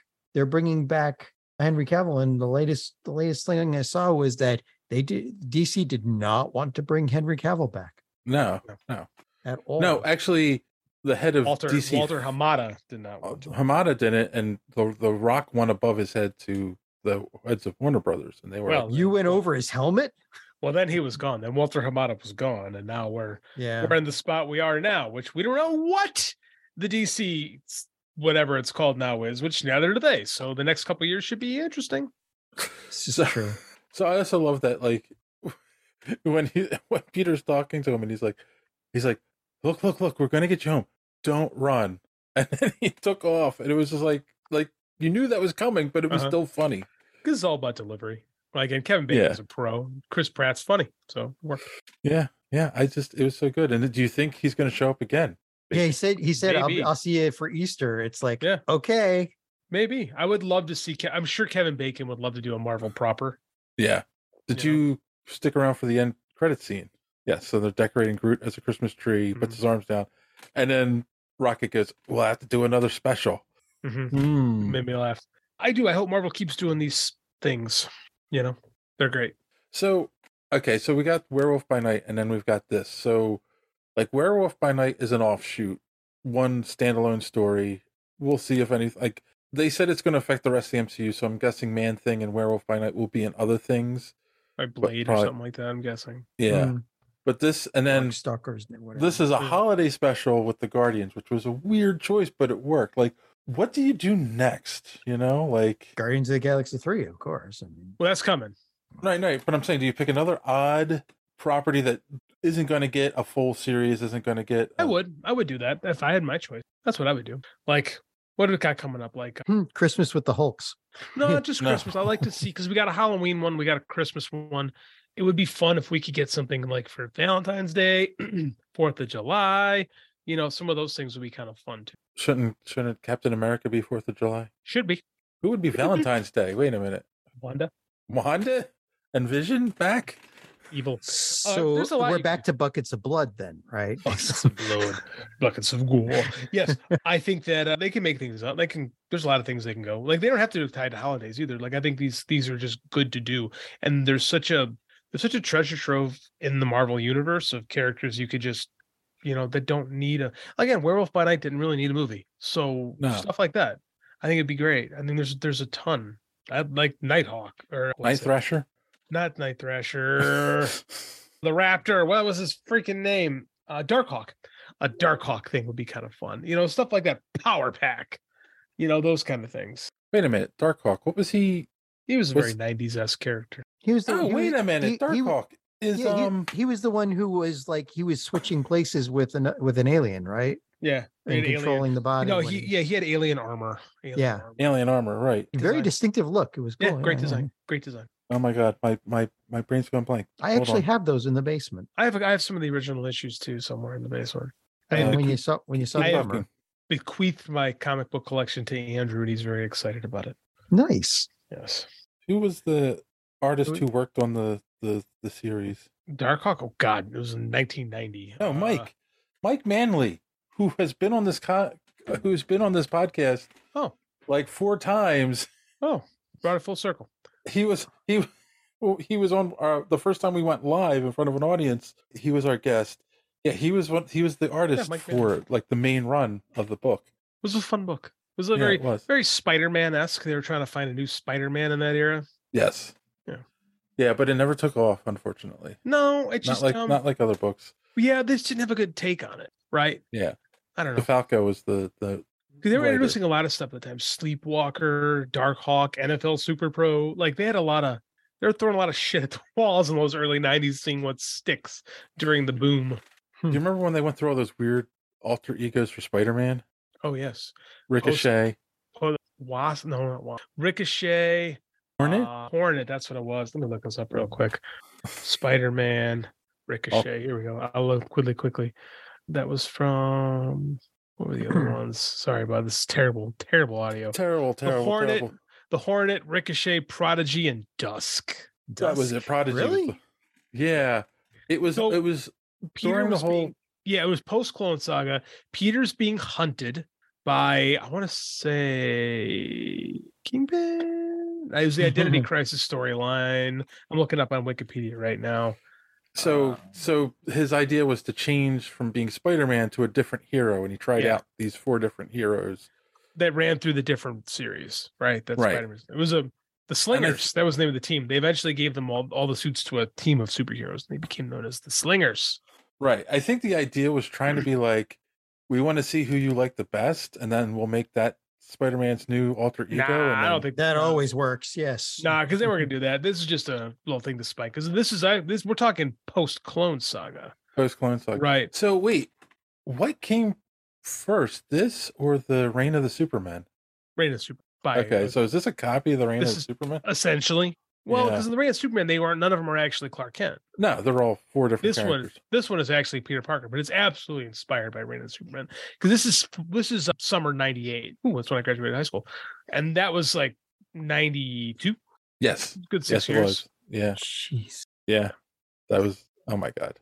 Oh That god, such it a was followed weird- up by the Gathering of the Five. That was one of the worst Spider-Man stories ever. Can't be any worse than the other. No, it's worse. The Gathering of Five, it's way worse. This is what led into the John Burns Spider-Man reboot that was trash.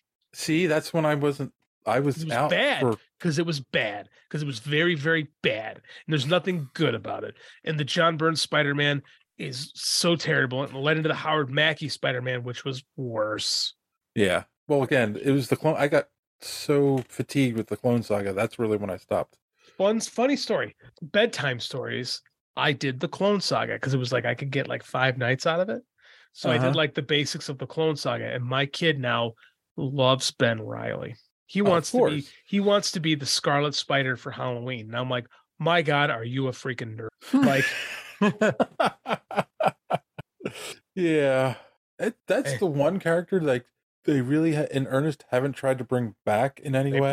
they brought Ben Reilly back a couple of Ben Reilly's back.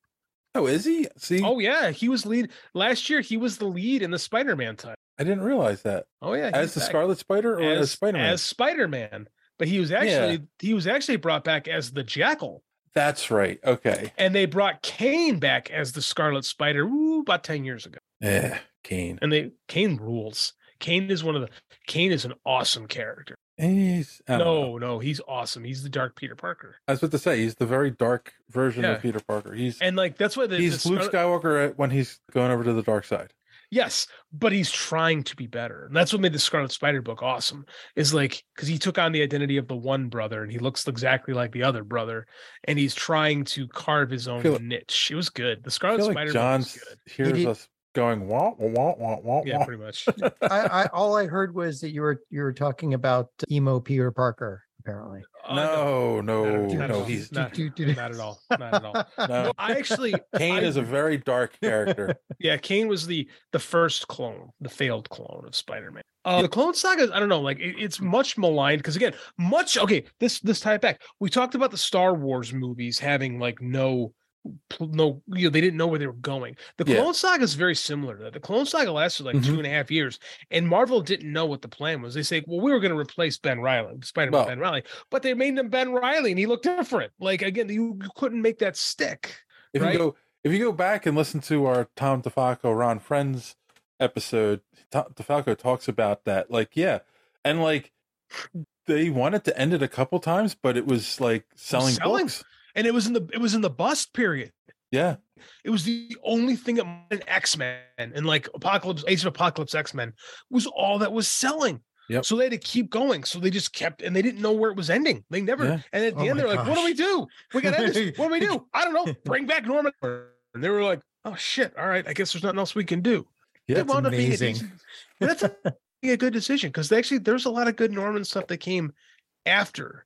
Right, that after he came back. So I mean, it was good to have Norman back on the plate when the Spider-Man movie came, which has not aged well, mind you. I watched the first 2 Spider-Man movies in the Thanksgiving. Spider-Man 1 is not as good as I remember it. Spider-Man 2 is 2's aged really well. Spider-Man 1, it's not bad. I but still stand by Spider-Man 2 is my favorite Spider-Man movie. I will listen to that argument. That's really good. It's a really good movie.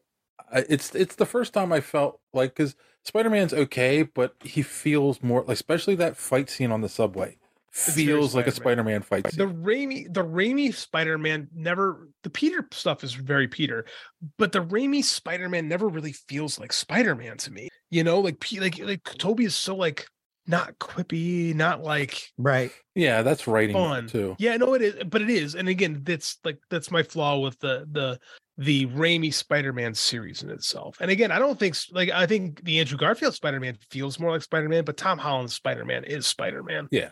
I mean, I don't argue with that, but I just love. Oh, I love the movie too. It's so good. Alfred Molina is great. Yes. Yeah. And there's such a great character arc with him, and he's like a sympathetic villain, and as we saw, Willem Dafoe was the right choice for the Green Goblin. He got to do a good performance in the last Spider. Well, his face was the goblin. I mean, like they did that. Why? Him. Why did they put that helmet on? The only problem I still have with the second movie, oh God, you guys are freezing up. The only problem I have. Oh, we're waiting. Yeah, the only problem I have with the second movie is that the whole, oh man, I feel depressed. I lost my power because I'm depressed. But that's from the comics. That's right out of the comics. That's also Peter Parker. Like he has panic attacks. Like that's what kind of makes him the most everyman superhero. It's his stuff didn't work because he lost his confidence in himself. Yeah. That's right from the comics. That's right out of the comics. That's biological process is just take it up. Hey man, do you ever have a panic attack? Yes. Yes, your biological processes kind of stop. Yes, stuff doesn't work. Stuff doesn't work the way it should. No, you kind of stop and you go down, but like I don't know. I can still You have a problem with that? Take it up with. Was it Stan who wrote Spider-Man No More? That's Stan. That's Stan Lee. That's Lee and Ramita, my man. Yep, I know that. Again, I knew it was Ramita. Let's talk about. We joked about. What did we joke about earlier? Erections and whatnot, and well, like, hey man, sometimes stuff doesn't work because you're just not feeling it. And you've psyched yourself out. You missed last week. There was a lot of erection talk. I missed it. love boner talk. New episode title. So we've gone long. So anyway, let's bring it back real quick to Guardians Holiday Special. Yes, we talked Kevin Bacon. We talked Drax. We got it. It's a 45-minute show. We got it. We covered it all. I'm trying to think, is anything like? No, I mean, yeah, we got it all. It's not much to talk about. It's like this is only 45 minutes. You're in and out. I mean, I kind of feel like maybe the brother sister thing might play into the third movie.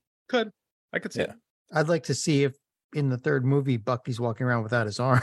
It's like there were guys on YouTube that were doing comparisons, and it's not quite the same. So maybe they took like a prototype or something. Okay, or, like the timing is all weird too. Like he got a new arm in Black Panther, and like right. And that's the original Falcon Winter Soldier. He has the black and gold arm now. Yeah, he's got it. That's his old arm. How they found it, I don't know. I don't want to know. I don't need to know the origin of how Nebula got Bucky's old arm. I'm just happy that Rocket has it now. It's just Nebula, took a trip to Earth, decided I'm gonna be a little larcenous, and I'll just yoink. It doesn't matter. It's just funny. But she didn't get it for Rocket, because remember the whole gift giving thing was spontaneous. So it just it had to be something that was just lying around, and she decided to give it to him. Yeah, it's true.